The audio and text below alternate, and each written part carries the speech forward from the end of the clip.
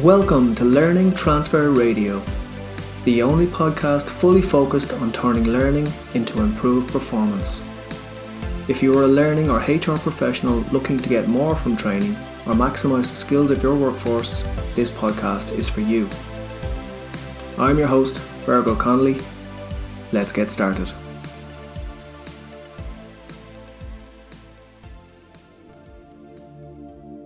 On this episode of Learning Transfer Radio, I'm joined by Jason Durkee.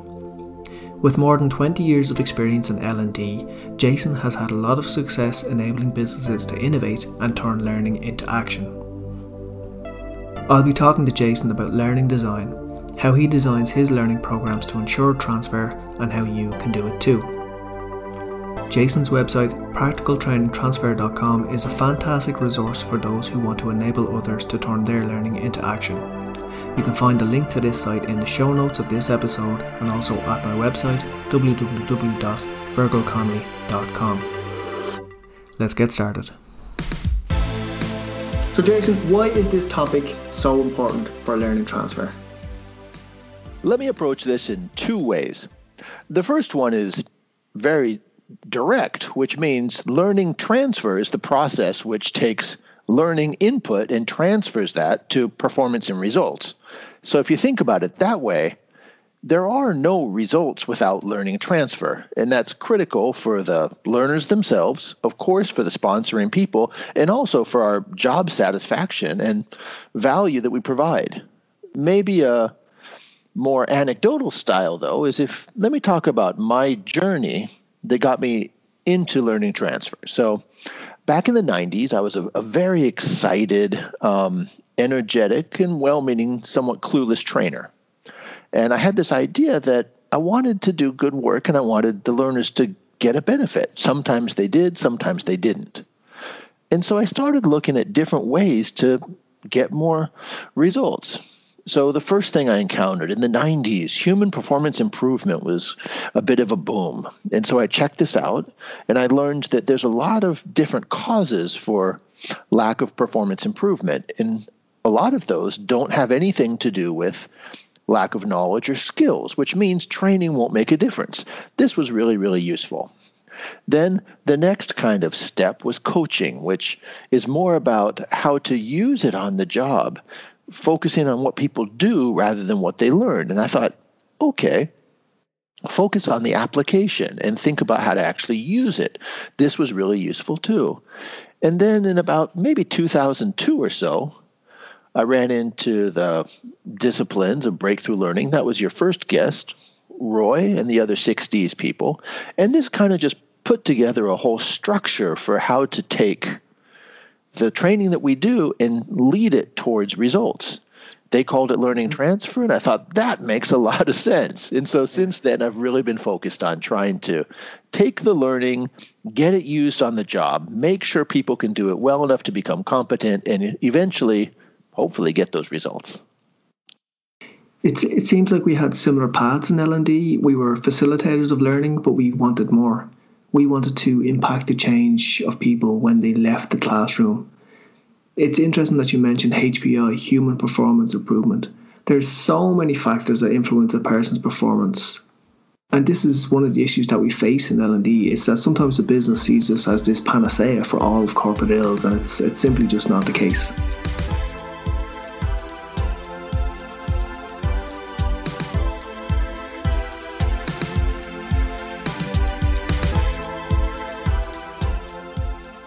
So Jason, what's the biggest challenge faced by learning and development teams when they're designing for transfer? Let me give you several different problems that I see very often. And if we could overcome these, we could probably get better transfer and better results. So one of them is there's a misunderstanding that learning equals inputting knowledge. And that's where you get training with really thick binders. You have a lot of lecture. It could be a pretty dense e-learning module. It could even be a lot of assessment and quizzy type of stuff. But I think there's too much attention paid to getting people new information that they understand at a kind of shallow, superficial level, and not nearly enough attention given to okay, taking what they already know and helping them use that smoother and better and apply it more effectively. So if we could think of learning as not just adding more, but actually taking maybe what they already have and making sure it gets used, that would be a huge improvement. Another one is, I don't think a lot of people understand the problems that learners face when they try to apply something.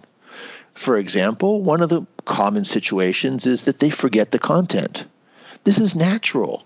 So we have to create a program that allows them to kind of review and remember and take that input and turn it into kind of long-term memory. Another thing is, well, a lot of people learn something and understand it, but they can't quite do it yet. So we have to provide opportunities for them to practice and repeat it and do it and build those muscles until they get real competency. One more is that maybe they understand and maybe they even have the skills, but if what they're doing involves something that's a completely different way of working or thinking or perceiving the world, they're oftentimes going to feel worried that what happens if this doesn't work? What if I fail? And they know the old way, it's not perfect, but they know what happens.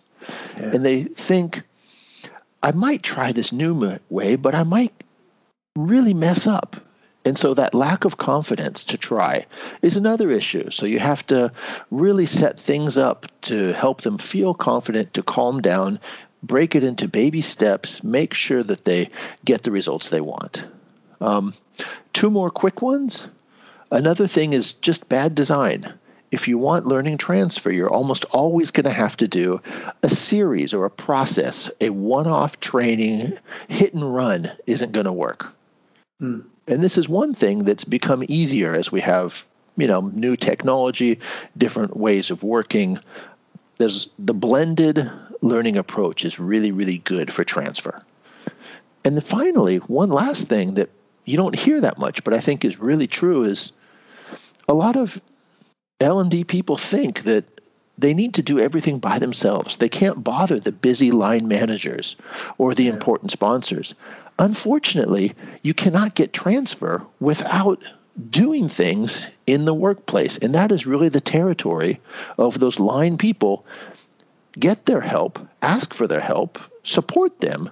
But remember, you don't have to do everything. And when they help you, say thanks. I love how you said learning is not just giving people new information. If all we had were problems that could be solved by giving people new information, sure, anyone with a broadband connection would not have a problem in the world. So I love how you mentioned that. And then we start talking about the problems faced by learners. So they forget things. So we need to reinforce them. The content needs to be relevant. We need to give them opportunities for practice. Sometimes you might not be confident to actually take this new information and apply it. And so how can we support them there? And then, it takes a village. So it's not just L&D. We're not alone in this. We do need to kind of lean on the support of the business through peers and through the line managers of the learner as well. Jason, I might go to my next question. So talking more about examples from your past. So can you give me one concrete solution that you've implemented that really showcases how you've overcome the challenges faced in learning transfer? Sure. Let me give you two, but the first one is a simple one, and the second one is maybe more involved. And I hope that this gives people maybe an idea of like the two extremes or the two bookends, so that when they're thinking, if I want to take my good training that I have now and build a strong transfer architecture around that, what is the kind of zone that I should be thinking about? So the first simple example is around presentation skills. We have a presentation training course that we've done for many, many years. It was developed back in the 90s, but it's just so simple and so orthodox, but very effective. 2-day program. Day 1 is a little bit of input and practice. Day 2, everybody gives presentations. They watch a video, they redo it, and you get this incredible before and after change where, like, day one, everyone has terrible slides and incomprehensible story and low energy, confusing presentation. And the end of day two, 14 hours later, they're showing beautiful stuff in a smart story with really persuasive delivery. So it has this great before and after effect. Now, for that reason, people feel an incredible sense of achievement. They see the improvement of themselves and the people around them immediately, and they feel really good about this. But what I realized is that when I would go back and visit clients who've taken this program, 3 months, 6 months later, say I would meet one of the former learners in the hall, and I'd say, "Hey, how are things going?" They would almost always say, "Oh, you're the presentation guy. Good to see you. Yeah, that was a great course." And I'd ask, "Hey, are you using it?" And they'd say, "Oh, well, I haven't had a chance to yet, but when I do, it's going to be great."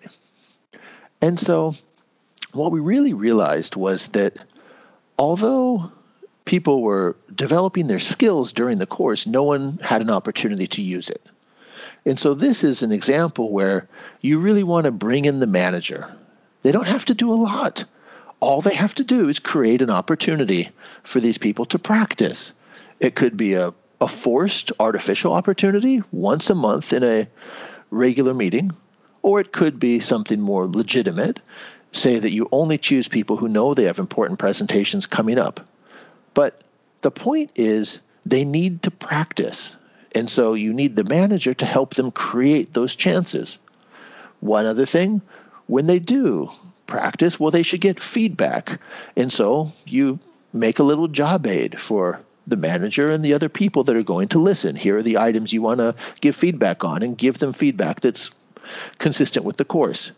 But just that difference of taking a 2-day standalone program, but before it happens, the manager has a quick meeting. Where are you going to use this and when? They plan out at least 3 chances, usually 2 weeks or so apart.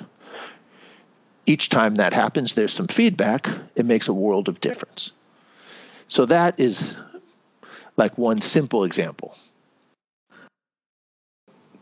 It's not simple. It's actually a lot more complex than how a lot of people in L&D would approach that problem. They would have given the presentation skills. Here's how to create an agenda. Here's how to ensure you've got interaction. Here's how you create engagement during your presentation. And here's how you deliver a great presentation. But what you've done is you've added a whole support structure around that training. So you've got your meetings with your manager beforehand. So this is what's going to happen in this training. This is how the participant is going to improve their skills, and this is how they can actually use those skills to be better at whatever it is they do. Is it presenting in meetings or actually creating presentations themselves? And then after the training, so after they've got that great kind of peer feedback during the training, they've got opportunities to actually practice. And you're ensuring that actually happens. You're ensuring transfer, basically. You're giving them all the opportunities to improve their skills, but then you're actually giving them an opportunity to transfer their skills. And it's one of the most important things in transfer is to actually give them an opportunity to practice and to actually apply. So I love how you've added in that support structure of the manager. And you mentioned feedback as well. So supporting the managers, giving them a little checklist, things to look out for, questions of that nature. Who would the feedback be more impactful coming from? Would it be from, let's say, a presentation specialist or an expert like yourself, or is it more important come from the manager, or does it matter? I think that it depends what you're trying to do. So if you want to develop your skills more, having, say, the specialist that you mentioned would be best, because they know what are the important points. Also, when giving feedback, something that a lot of people overlook is that there's probably 1,000 things that could be improved. And a specialist knows, okay, out of those 1,000, for this particular person in this situation, what are the 2 that will have an outsized difference? And also, what are the 1 or 2 that are building blocks that will lead them, providing the structure, base, and foundation to get to the next level? That's something that specialists, if they're good at developing people, are better at than, say, a manager. Now, there's one thing, though, that a manager or even colleagues can be really good at. And this is something we need to think about when you do transfer. When we do a training program, in most cases, we're going to kind of generalize the content. If nothing else, it's going to definitely be more general than whatever their specific role is. And so, say we did presentation, and take, for example, that the participant is a salesperson working in the pharmaceutical industry. Okay, even in that situation, you have a whole bunch of different regions. You have different types of customers. Someone works with like a very large, sophisticated hospital environment. Other one is going to like, small clinics. And so the same presentation content is going to have to be tweaked for different, materials, whether they're explaining a new product or whether they're talking about test results, and also for a different listener. And so kind of taking the general content from the training course and really adjusting it and making sure it's a perfect match for the specific work situation is something that, of course, people who live in that environment and do well there are better than the trainer is. And so when we think about application, I often like that sort of support about how to really get the general ideas used and leading to results. Yeah, it's all about the topic of relevance, isn't it? Like, how relevant is this to me and my performance? So that example that you gave there of the sales rep going into hospitals or going to kind of more general practices, the skills needed in each situation might be slightly different, and you need to kind of tailor your presentation skills or whatever that course is to be specific for selling to audience A and audience B. The learner really needs to see the link between what I'm doing in this course and how I'm actually going to improve my performance after the course. So you're bridging that gap for them mentally during the training. Okay, so you mentioned this was maybe a more simple example. You got a more complex example? Yes, and not because complex is good. It's best to be as simple as possible. But some sort of topics there's a lot of obstacles to get an effective transfer. And the one that for us is maybe the most complicated or difficult or has the most kind of considerations that you need to overcome is anything that involves like changing the way people think or feel, what we call perception. Some examples of that would be like moving from a top-down management style to more of a, involved, engaging, delegation-focused approach. Going from a know all the answers and teach people what to do to more of a facilitative, growth mindset, coaching type of feel.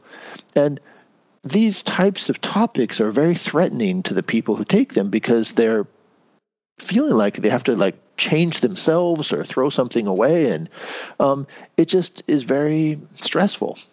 Now, one example that we have with this is that we do a lot of innovation training, especially for very conservative large companies. And the people that show up are people who've been really successful in the traditional old way of doing things, but they know in their heads that they should try some new challenges. They should, go to new areas, but it just has never been something they've done before. They have no role models. And all of their experience in the company has basically been that the nail that sticks out gets smacked down. And so what we try to do is okay, the content is super simple. There's just 3 parts of the content for our model of innovation that you should, you need to identify the real needs. That's kind of a design thinking thing. Then you should have a fresh new idea. And then you should actually do it. That's kind of an action thing. And so needs, idea, action. That's the whole course. Okay. Now, I started this back in 2003. And what I had assumed was that helping these people get new ideas would basically solve the problem. Because they're hardworking, very intelligent guys with a lot of achievement. But what I realized is that even though they got ideas during the program, no one would do them. And I was so frustrated. And so we always had follow-up coaching calls with every single participant. And we'd call them and ask, hey, what'd you do? What's going well? What's not going well? And I got so fed up with getting, reports saying, great training, I loved it, good stuff, but I haven't done anything. So we basically just made a list of all the reasons that they didn't do anything, and kind of like whack-a-mole decided to just kill all these reasons and never be told again, I didn't do it because. And so one of the things we came up with was like, well, people said, we really enjoy the case studies of these, innovative companies, but that's not us. And so we said, okay, no more case studies. Everybody bring a real problem from your job, and we're going to use that as the material during the course. So it really becomes an action learning focus. Okay, another thing is they're like, well, I got the ideas, but I don't know how to implement it. I was like, okay, well, let's focus on that in the training. We added the action section. Then the next problem was, okay, well, I want to do it, but I'm just too busy. Okay, let's try and provide some structure afterwards with follow-ups and also some sort of reporting. Okay, another one was like, well, I'd like to do something, but, I just started at this company and I'm not a senior person. When I become a VP, then I'll really get going on this innovation. We said, no, okay, let's break it down to your level. Anything that you can do now, just try it. A baby step. 1 millimeter is enough. Just do something. Then as they get started, a couple other problems occur. So one of them's like, well, I'm really motivated to do this. I took the course, I got the skills, I really like this, but the people around me, they haven't, and they don't have the understanding to really, support this. And I don't feel confident to get them to buy in and to support me. So we put out more like kind of job aids to support that. Another one was, well, I tried, but I ran into obstacles and I can't overcome them. What should I do? But I don't feel good talking to the other people because it's a very specific situation. Okay, that's where your individual coaching shows up. And I just laid out a whole bunch of stuff. But to simplify what that looks like, you have a topic that people deal with during the course. You make very specific plans. For the next month or so, you follow that up with a little bit of digital support and one coaching call. Then we have another meeting, and here you take the information from everybody, they share it, they review it, they discuss it, they find out what is working well for other people, and they copy it. They figure out what were the problems and get specific advice from the people around them. And this kind of cycle of a little input, try it, individual support, and reflect, done 2 or 3 times, can get great results. But again, the whole key to making this successful had nothing to do with making better content or adding activities to the training. It's all about how to support and ensure that they use it on the job, and when they do, that they get the results they want. Yeah, it's a super example. When I think of the hours that I've spent trying to create the most elaborate and engaging of e-learnings, and the amount of time I've wasted doing that kind of thing, because really you need to keep your content simple and focus on the transfer. What are people actually going to do with this after the e-learning, after the lesson, after whatever's going to happen? I loved how you approached the analysis of learning transfer. So did learning transfer happen? You followed up with the different participants, and they gave you a variety of different solutions that you took to improve on your training or on your innovation program. I think that's one thing that people in LD don't really do. I think it's a lot of times we're not really expected to do it, so we don't do it. But if you're passionate about learning transfer, if you're passionate about bringing new ideas to your company and helping people to grow through learning, this is something that you took on your own to figure out what exactly is not working here, and here's what we can do to actually improve in this situation. So you did a learning transfer analysis, and you found that peers weren't supporting, there was a lack of follow-ups, people were too busy. There was a lot of different examples that you gave there. And it really reminded me of, there's a survey, there's a research tool that you can use called the Learning Transfer System Inventory, the LTSI. So the LTSI is used to get a better understanding of the learning environment, the learning and the learning design that's in place at a company or a place of work. And what you did was you did a reverse analysis. So you implemented the training and then you tried to figure out all the things that happened and why didn't it work. Another approach would have been to use a tool like the Learning Transfer System Inventory to explore what's my company like, what is the environment like, how are our training materials perceived, what are the characteristics of a learner and their support environment that may help this work or may make this fall down after the training. So I love the proactive approach that you took there to figuring out how this training could be improved, and then you took steps to actually improve it.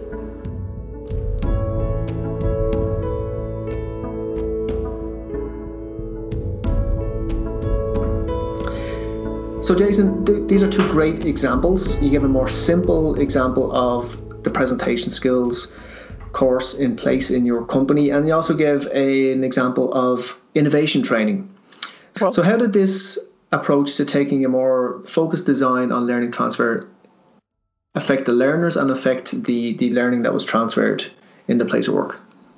So the type of results that you'll get, when people apply learning to their job, what you get is outputs that you would expect from their role. So, for example, in the presentation course, okay, if it's salespeople taking that, they're going to hopefully have more successful presentations. So you would hope that, say, if it was a competitive bidding type of situation, before you would have, say, 40% success rate, maybe that's going to go to 50%. If it's a development person who maybe makes new products in their presentations or towards, internally to help everyone understand what's going on, we hope that maybe in the same amount of time, everybody can understand better, and that means that marketing can get started with their communication faster. It means that the salespeople ask less questions and there's less mistakes. And so the thing about transfer is it's just people doing their job, actually. So the type of results you get is people doing their jobs usually faster, better, or smarter. The innovation example is one of my favorites because innovation, by its nature, is doing things that no one has done until now. And I just love that topic because you get any company has stuff that people know needs to be done and no one had the courage to do it, or no one had an idea about how to actually get it done. And that's what you get every single time. So if it's a manager, she might be saying, our team is now remote. They're spread all around the world. How do we make sure that we have good communication and maintain engagement? Well, that's the kind of results you're going to get. If you go to someone who's maybe on the production side, she might be saying, okay, I need to plan so that each model of, say, our new car, which usually takes 3 years to go from planning to full production, can we shorten this down to 2.5 years? And that's the type of thing you're going to get. And like the example I gave of the innovation, if you make the actual transfer and the application happen during the program, what that means is that at the end of the program, you have those results. And so what we always do is, if there's a solid enough program that we know there's going to be very obvious and exciting results, there's always a presentation from the participants directly to top management at the end, not talking about, here is our group thought about something, here's our idea. No. This is what I already achieved. This is how I did it. Here's, in addition, what I learned, and here's what I'm going to do going forward. And the leadership loves that. It's not about training. It's all about work. They've already seen the results. It's talking about language and content that they're very familiar with. And one of the most exciting things to me is that when you start getting really obvious, big, clear, exciting results, the discussion among leadership really changes. And to give you an example, like one of our clients that does a lot of this leadership stuff, they have a very intense program for just a limited number of people each year. And this year, when we went to discussing it, there was a bit of a kind of horse trading battle among the board members. And one of them's like, well, this is such a good program. I don't have anybody this year that I think can benefit from it enough. And there's another department that's saying, we have 2 really important strategic initiatives this year. Can someone give me your spot? Because I want to put it into this program and use that as a catalyst to get these results. And when you have, leadership thinking about, we're going to use the learning as a way to get the results, it coordinates itself. Everything's aligned. They're supportive. Everyone wins. And when they do well, you applaud the learners. You say congratulations and thank you to their colleagues and give a high five to the manager. And let those guys be the heroes, take the credit, and our life is so much easier, better, and more satisfying.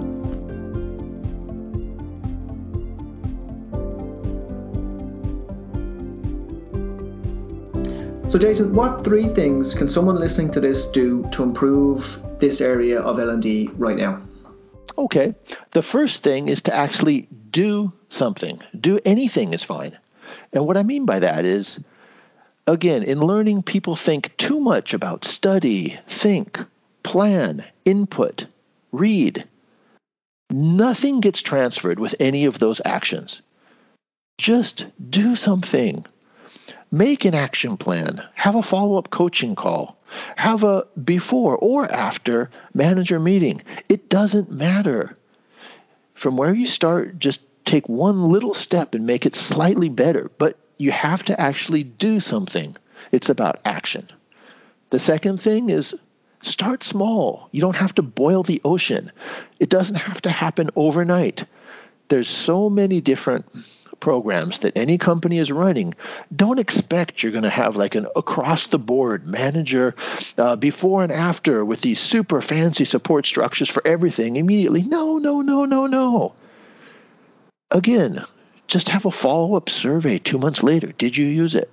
Or maybe you ask people, what was the one thing that was really useful on the job, and you share it with all the participants. They get excited, remember, and start, feeding off each other. Start very, very small. And at that point, I would say, go for low friction. A lot of people worry that how are we going to get buy-in? Well, there's always at least one department with someone who's very supportive and challenging and wants to do a good job. Find them and just work with them. Go with the people who you know and who like you. Choose the program that you have control over. Start where it's easy and get some small wins. And that really blends to point number 3, which is at the very beginning, especially if you're going to do anything that involves managers, you want to make sure that you have like a low risk and a big win. So if you can have them like the presentation example I gave, all a manager has to do is say, make a presentation here, here, here. The manager doesn't have to be there. They don't have to care. They don't have to listen. They don't have to teach them. All they have to do is schedule something and give orders. Most managers are good at that and willing to do it. So something that is very low energy for the manager, but where you have a high potential to get a big, obvious win is great. And that's why I think actually innovation or creative thinking, anything that's a new deal is great, because everything good that happens is somehow linked to the program. I love it. Thank you for your advice, Jason. I think that's really valuable advice to do anything. Let's get started. Let's be proactive and actually do something different here. But start small and start low friction. Your example of bringing managers more on board. Managers have a lot to do already. So making it really small steps for them, taking a bit of work on for them, kind of providing templates and that kind of thing. Because this is a change initiative. This is something different for everybody, for us as L&D professionals, for the learners, and for managers as well, if they're going to be getting involved. So try to make it as kind of as light and as low friction as possible for them in order to see the payoffs. If we make it really difficult, if we make it kind of this is trying to really sell the benefits, but it's really, really a lot of different steps, and it's too many kind of steps to jump through, or too many hoops to jump through. It's not going to have any payoff. Make it low friction, make it small, get those small wins, and then build from there. Get progressively more complex.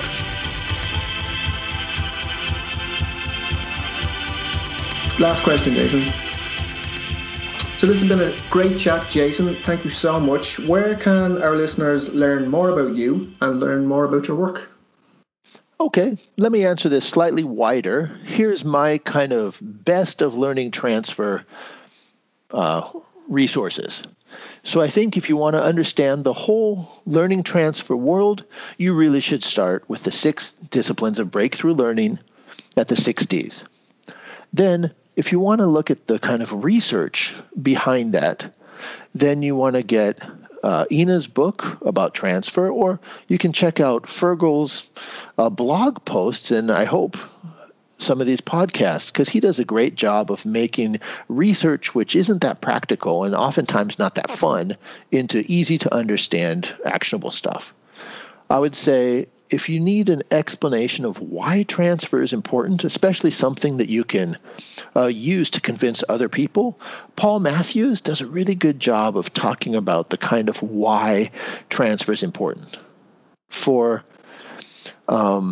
design, of course, I'm biased, but I think that I do a pretty good job. And so my regular work is as a training vendor, actually in Tokyo, Japan. And my company is called Idea Development because, like I said, we do a lot of creative thinking and innovation training. But all of the learning transfer stuff that we developed over the years has become more popular, especially outside of Japan. It needs to be in English. And so together with my colleague Ian Townley, we made a little website that has some resources called Practical Training Transfer, which has, I think, some good stuff about design, how to make programs that hopefully will transfer better. And if you need like some sort of supporting IT, there's a bunch of different programs for that. And finally, if you want evaluation, well, I really think that learning transfer and these kind of journeys is supported best by Rob Brinkerhoff's success case method. And so that's kind of my suggestions for if you want to get started with learning transfer, look at that stuff. Fantastic. Thank you so much, Jason. Just a quick plug for your website, Practical Training Transfer. It is full of resources that you can download, lots of templates, lots of guides for speaking to managers, lots of guides for different types of training. So if you've got more of a soft skills training, if you've got more of a more kind of a technical skills training, how should you design your programs around those different things to bring in kind of blended learning and spaced repetition and many other factors to improve on your learning transfer results. But for now, Jason, this has been a great chat. Thank you so much for joining the podcast. Have a great day. Thanks for having me. You have a great day as well. I really enjoyed my chat with Jason, and I hope you enjoyed listening to it. I loved how Jason spoke about learning design as designing the complete learning experience. So what happens before a participant even begins learning, and the support that they require at this stage, and what happens after the learning event has occurred. Jason puts a real emphasis on ensuring what was learned in training is made visible in the work environment as a key part of the learning experience, thereby bridging the gap between learning and performance and making long-term transfer more likely. Jason's website, Practical Training Transfer, is full of templates and handy guides for designing effective learning programs and events. I've linked to this website in the show notes and at fergalconnolly.com. But just listening to this podcast is not enough. You need to do something with what you just learned. The value of an idea lies in the using of it.